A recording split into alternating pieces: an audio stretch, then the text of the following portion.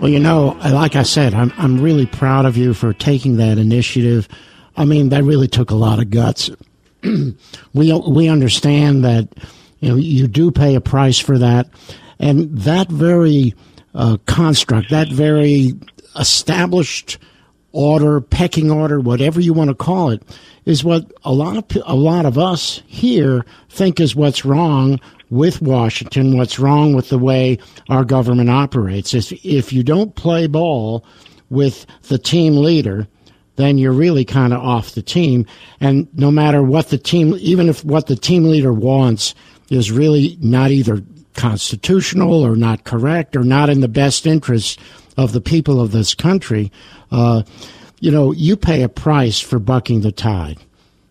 Well, you do, and I think your point is well taken. It's interesting. I was talking to a colleague just within the last 48 hours, and where they were going with it is they had been shown a list of the number of votes that leadership had made, and they said, take a look at this. You're not voting with leadership enough, and if you want that chairmanship in the future, you need to really start changing your vote to vote with the rest of us. And he was sharing the story with me, and I said, well, what do you plan to do? He said, well, I don't know. I could be a chairman, and I could really do well. And it's that personal advancement that so many members of Congress try to embark on that really undermine the very foundation of our constitutional principles. So I do see that it is starting to change. As we look, you ask about one of my greatest accomplishments. Actually, it's probably the founding of the House Freedom Caucus, because Jim Jordan and I got together and said, we've got to be able to stand together. And now what we're finding is leaders both on the Senate and in the House side are coming to meet with the Freedom Caucus because they know they need our vote, and said, well, how can we make this legislation more conservative, more constitutionally principled, and make it work? And so we're starting to make a difference. We need really the encouragement of your listeners to stand with us, because sometimes it can get real lonely when you're fighting the fight. Well, the House Freedom Caucus is a major step in the right direction. I know that members such as yourself have actually read the Constitution and actually understand the principles involved. But you're small in number. And so what it appears to us, obviously, here, is that we see a small group of people fighting, but a larger group of people who just seem to be getting their way. How are you trying to fight that? Well, it's interesting you bring that up. Really, on Friday today, as we're talking, and this may be played at another time, but it's interesting. As we are having this talk, within a few hours ago, we were in a meeting talking about the budget. And we would have already had a budget at a much higher number. It's interesting. It's only a few of us fighting back to say we need to show, real constraints. We need to balance our budget. And yet the overwhelming majority in the conference this morning was saying, well, we just need to go ahead and everybody needs to get along and we need to pass a higher number. And so a number of us made the compelling case, well, we all need to just support a more conservative number and come together at a lower number. It's real easy to always give in. And I think that's the tough part. When we're small in number, you can stop some things. It's much harder to get good things put in place. And so right now we're playing defense more than offense. In the coming days, I believe that you'll start to see a real push for the impeachment of Koskinen, John Koskinen, the head of the IRS. There will be a real push. A number of us in the Freedom Caucus have made that. It's the targeting of freedom-loving Americans that was improper. And so I'm sure that you'll start to see finally some hearings. But that was dead in the water because they didn't want to make waves. And a number of us went that it's time that we start getting serious about what matters to people back home. Well, you bring up a very important subject, and that's the budget. I mean, obviously, we all are concerned with the budget, not just in the government, not just federal government, but state government. I just got out of some budget hearings here in the county as a county commissioner, and in our own personal lives, in our families, we have to be worried about the budget. So one of the things that concerns people like me is passing these large omnibus budget bills, which everything but the kitchen sink seems to be hidden in there. Why is it impossible to just go ahead and pass segmented budgets targeting certain agencies? Say if say the Defense Department comes and they have a budget. Why can't you work on that as separate from Health and Human Services or education or some other area where we might have some problems with, but whereas with defense we wouldn't have the same problems? Why isn't that possible? Well, it should be that way, and honestly, they haven't done that in 5 years. They haven't done that, and you're right. They put these omnibus together. I voted against the omnibus, even though it had some things in there I certainly would like to fund.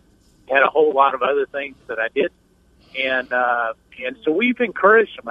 I'll give you a real story. Is the Freedom Caucus board members in the last week actually met with Senator John McCain and Senator Lindsey Graham, not known necessarily as the bastions of conservative thought.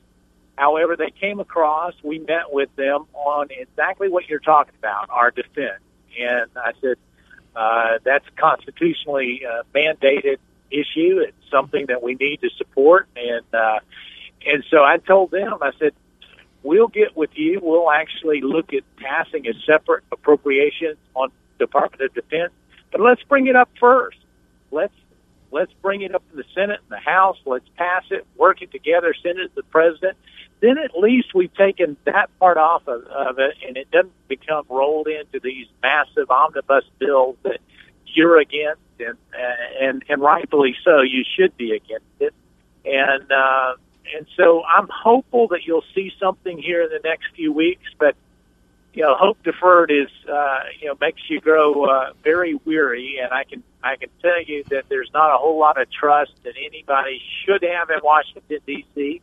And so we're doing the trust but verify. So a number of us are saying let's pass those individual bills, because it again gives the power of the purse back to where it should be. Instead of just doing these massive, big top-line numbers that allows really the executive branch to determine how we spend the money. Well, you brought up the subject before, and really we are having a situation here where the executive branch is guilty of extreme overreach to the point where, as far as I'm concerned, unconstitutionally so. With his executive orders, the omnibus bill just gives him every bit of freedom whatsoever to spend whatever he wants, wherever he wants it. So my question to you, and what it really reflects on in the eyes of we the people, is that Congress does not seem to have the backbone to stand up and say, you are taking over what is our responsibility, and we will not permit it anymore. There's got to be some way to do that. Well, there has to be, and many members in Congress, Dr. Dan, have this backbone that is like a peeled banana.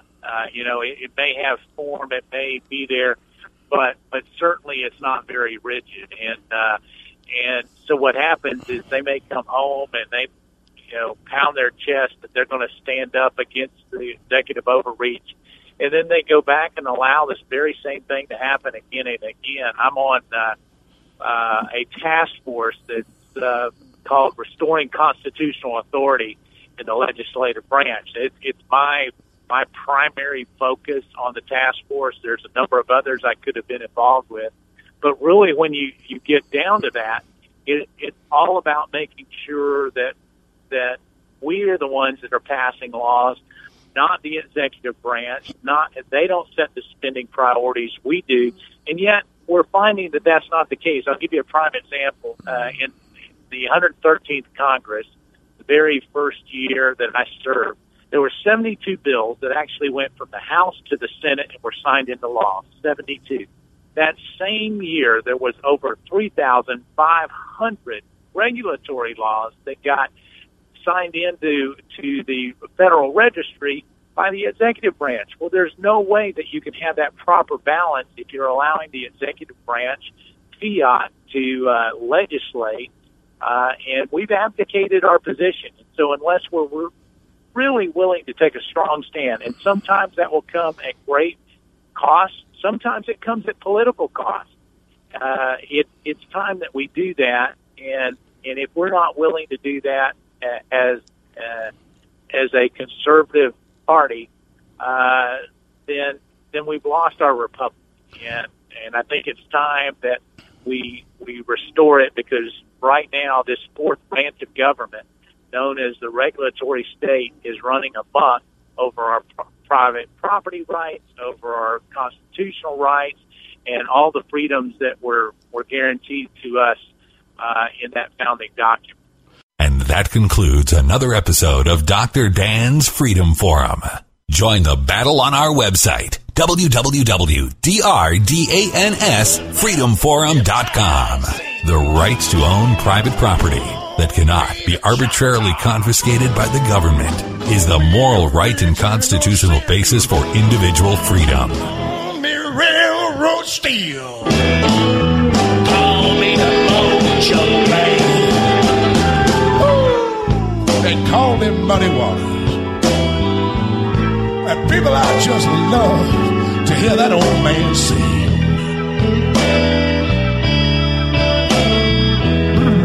Wait. Yeah, when I play the Hoochie Coochie Man,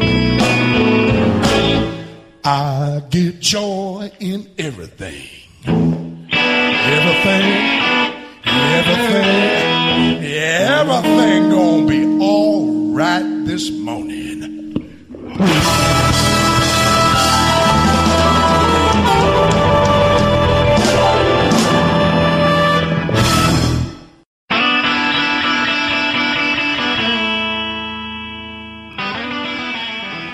Well, that's really what I call theft by regulation. And you know, you can have your property seized, which is bad enough, but if you have your right to enjoyment and free use of your property, if you have that taken away, your property rights have been diminished and your property has been stolen from you by regulation. And we all know the waters of the U.S. rules, and I know that's what you were hinting at and talking about, where you can have a ditch on your property that has no running water in it at all except one day a year, and all of a sudden the feds can come on in there and try to regulate everything that goes on in and around that ditch with quite a wide barrier. So you can actually lose a whole bunch of property just by having a simple ditch that may fill with water in a heavy rain. Well, and it's well said, Dan. I mean, what we've come with is, you know, I've been in a number of these hearings that fought back as recent as the last couple of weeks on the waters of the USA new regulation, because what they were saying is, oh, we're just clarifying. We're not going to regulate any more land. But, one, that doesn't match up with what their documents say. Two, my question to them is if you're going to regulate less and it's going to make it clear, that should mean that this is cheaper to actually carry out. And they were requesting $250 million to propagate and carry out this new rule. So you can't have it both ways. It can't make it simpler and you control less and yet be more expensive to regulate. And so they're being disingenuous not only with their argument, but obviously their agenda is very fully aware of where they're going with that.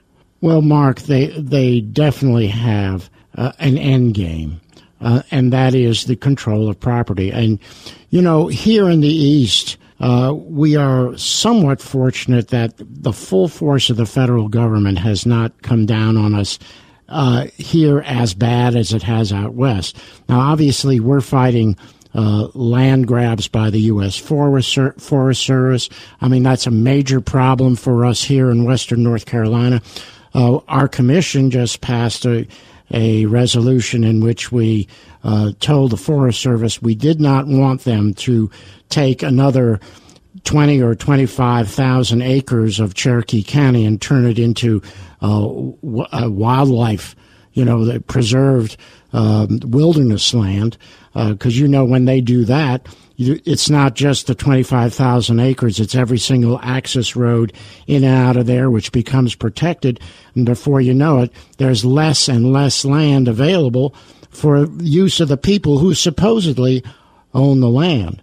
But out west, we have seen some really just some terrible things going on out there with the Bureau of Land Management.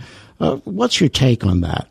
Well, it gets back to the government overreach, and when we see it out west, certainly that is one of those areas where they've been dealing with it. I'm actually a member of the Western Caucus. I'm the only guy in the East to be a member of the Western Caucus because a lot of the issues we deal with federal land, go hand in glove with what they're fighting there.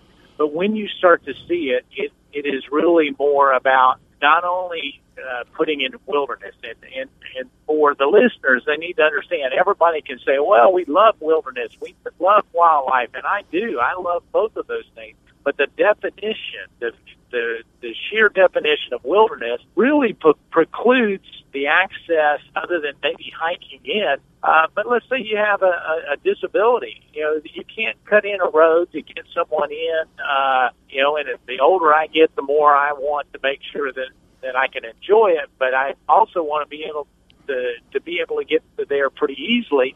And those wilderness designations really are set aside. I mean, it takes all the property and set it aside. So, my kudos to you, my hats off to you and the commission for taking that stand. A number of county commissioners have done that, and I can tell you that the Forest Service really looks very closely at the intent of our county government and take that into effect. It's one of the few things that they will actually listen to because they believe that you're closest to the people. And so we need to use our natural resources in a very responsible way, but we're one of the only countries in the world that actually sets all our natural resources aside and then doesn't use them and doesn't manage them. And so for me, it's all about effective management and making sure that, all of the hardworking American taxpayers have the ability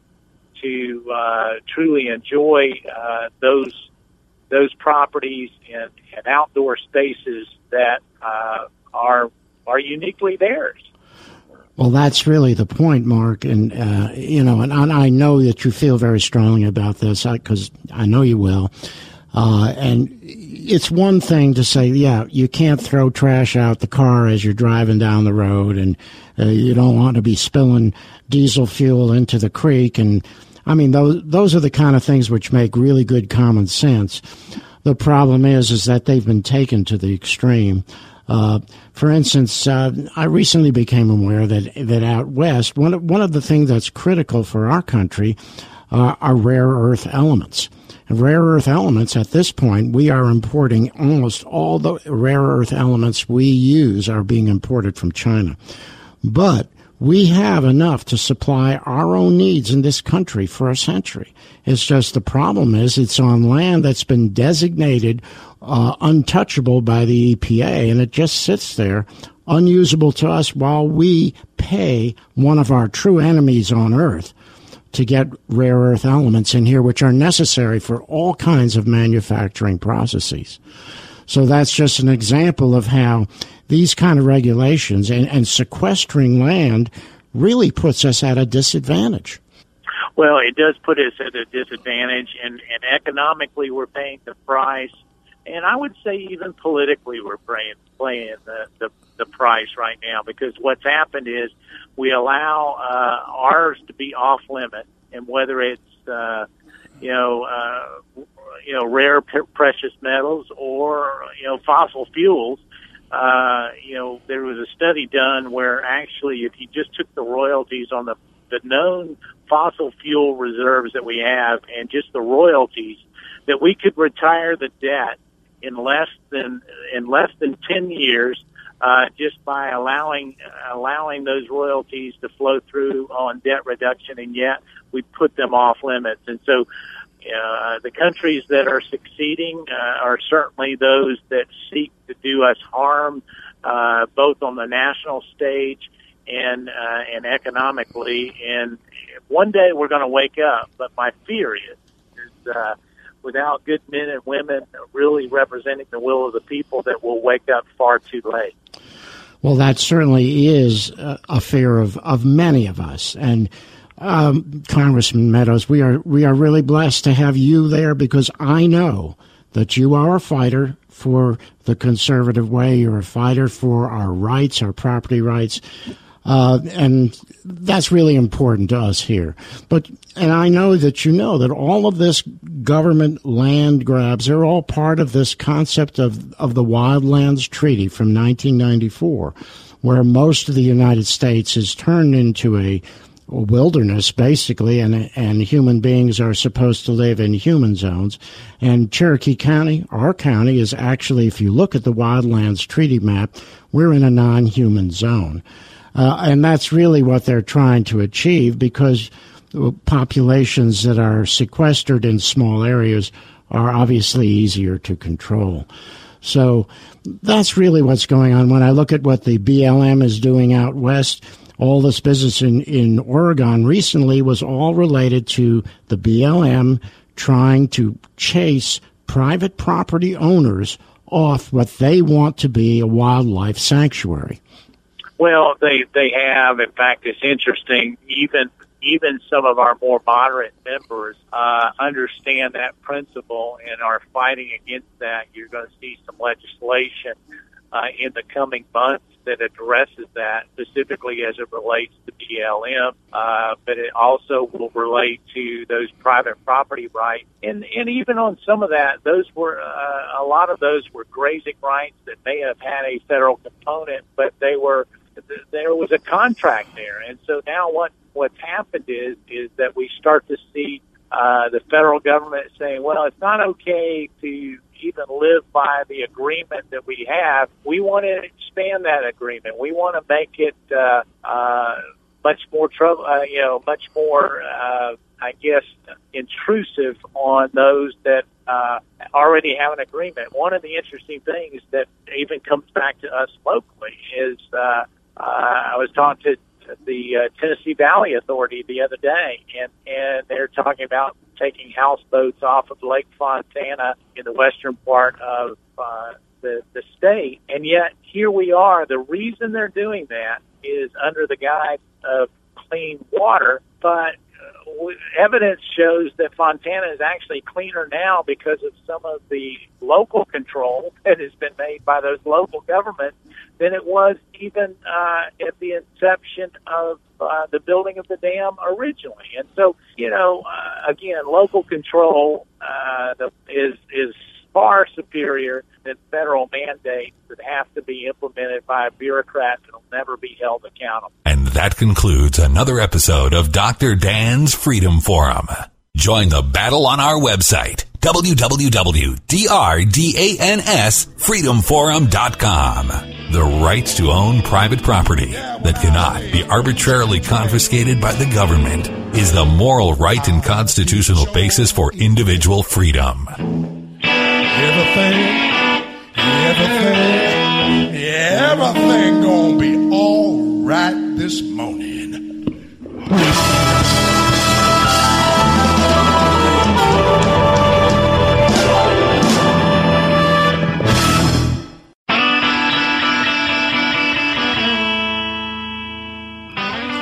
Well, unfortunately, that is what's happening to a lot in the medical profession. That's why there's a shortage of trained professionals and why it's harder and harder to get appointments. But this won't be really solved until we really get back to a free market type system. And speaking of free markets, I'd like to touch on trade. Trade is a big issue now with the Trans-Pacific Partnership. You know as well as I do in our district, Congressman Meadows, NAFTA was a disaster. It was a disaster for Cherokee County. I remember Ross Perot talking about that big sucking sound. Well, it actually occurred to us. We lost all of our major industries within 12 to 18 months of NAFTA being signed. Cherokee County lost well over 50% of its jobs. They went to Mexico pretty much. And now we have a Trans-Pacific Partnership situation where that looks like it's really the same thing, but on a much, much larger scale. And also understand there's some sovereignty issues in which our sovereignty has been compromised by this deal. How do you see it? Well, you've hit a couple of the areas that are critical, and it's why I voted against the TPA agreement that would actually fast-track the Trans-Pacific Partnership. I have some in the district who are encouraging me to do this, but this is not free trade. This is what I would call structured trade, Dr. Dan. And as you well said, when NAFTA came in, the sucking sound was in much of western North Carolina. I've heard from a number of our manufacturers who actually have been hurt. Many of them, some of them, if they're still around, were hurt so bad that they came close to going out of business. You and I both know a number of our manufacturing base left and went to Mexico. This particular deal has the potential to do exactly that because it doesn't deal with everything. It sets up what I would say an unfair trade in that it doesn't address currency manipulation. It doesn't address a number of using either very low-cost skilled labor or low-cost unskilled labor.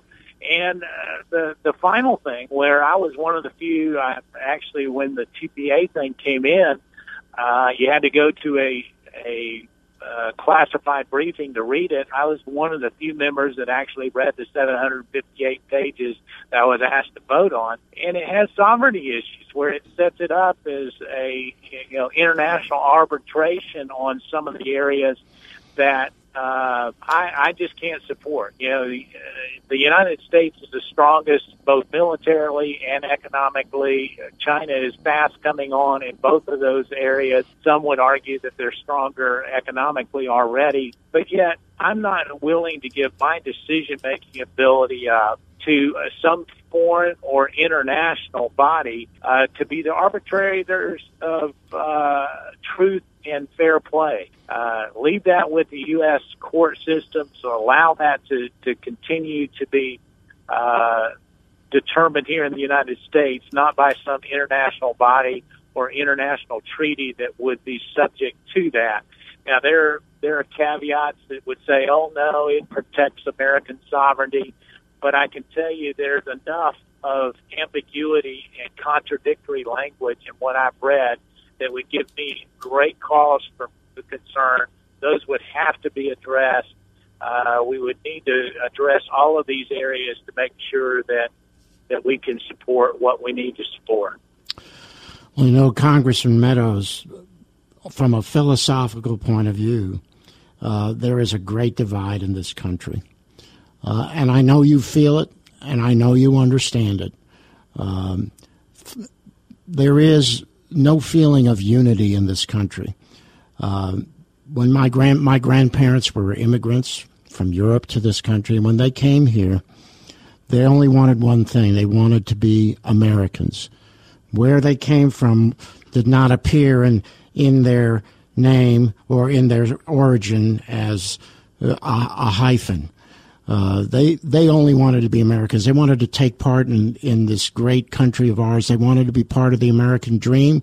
They wanted to raise their children, educate their children, which they did. We went from immigrant to educated professionals in one generation. As a matter of fact, one of my grandparents became a dentist. He came here as an 8-year-old, a boy with his 4 older brothers, and he actually ended up working in a factory to earn enough money to go to dental school and practice dentistry. So that's what the American dream was. But they wanted to be they want to be Americans. They wanted to be part of that melting pot. We don't have a melting pot now.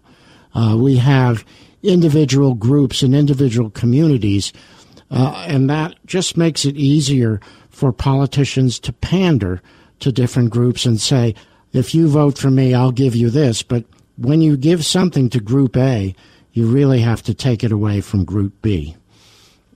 Well, and that's well said. The federal government does not actually generate anything. It doesn't actually manufacture anything. It only transfers things. And when you think of it in that way, if it's transferring, it has to take away from one entity to give to another. The other is, in that transferring, they're not the most efficient person to transfer. And so because they don't create anything, because they don't make anything, because they don't earn anything, it is everybody else's earning and making and manufacturing that they are transferring the wealth from one individual to another, or one liberty from one to another.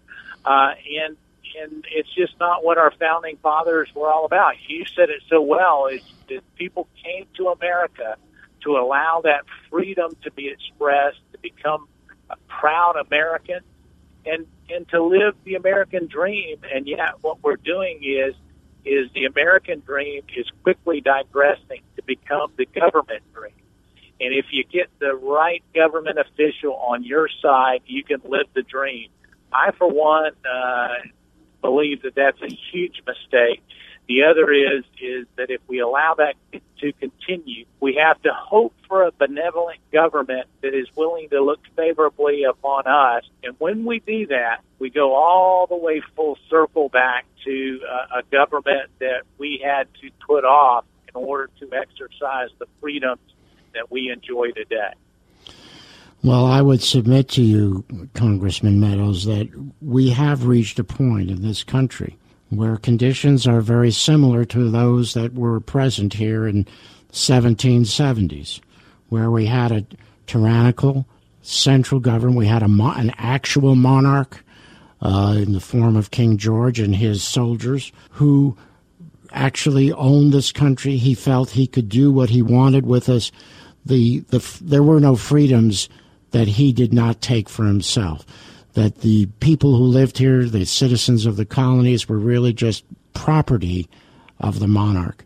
And when a federal government can control your health care, can control your property, can take these things away from you at a moment's notice, are you truly free? And so we've come to this huge divide, Congressman Meadows. We have a part of the country that firmly believes in capitalism and the free market, and another part that believes in socialism.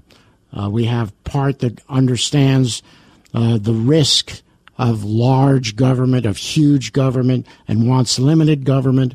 And then we have the rest who directly benefit from having big government.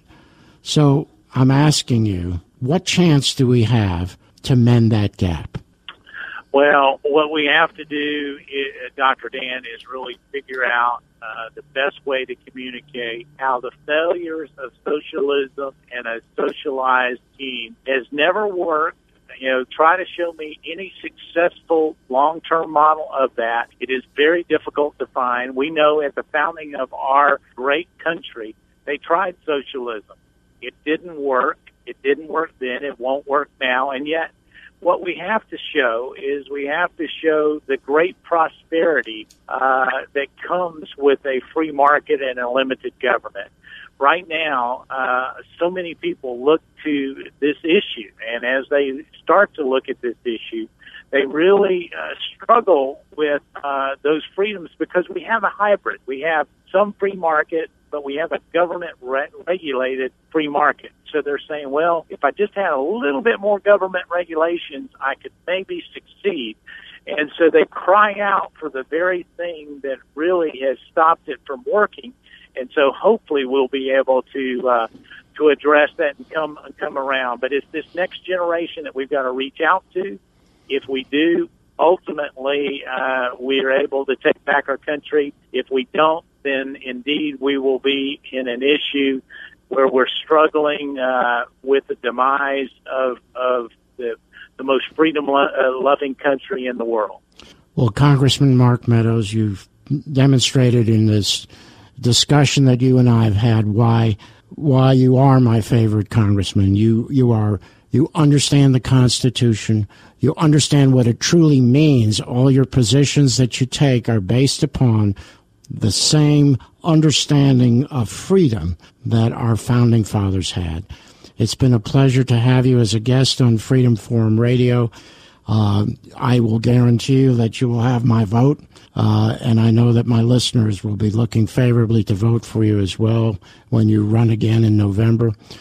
We need more people who believe as you do in Washington, D.C. There's only so much we can do locally. We can do a lot of stuff locally, but unfortunately, the way things are structured now, we have to depend on freedom-loving, constitutionally minded legislators like yourself to help us in Washington. Congressman Meadows, thank you so very much. Well, it's been great to be with you, my friend. Thank you, Dr. Dan. God bless you, and God bless your listeners. Look forward to being back with you. Take care. And God bless you and your family, and we are truly blessed to have you as our congressman. Thank you. Thank you. And that concludes another episode of Dr. Dan's Freedom Forum. Join the battle on our website, www.drdansfreedomforum.com.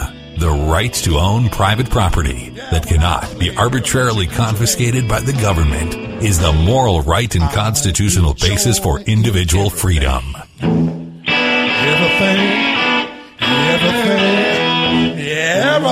gonna be all right this morning.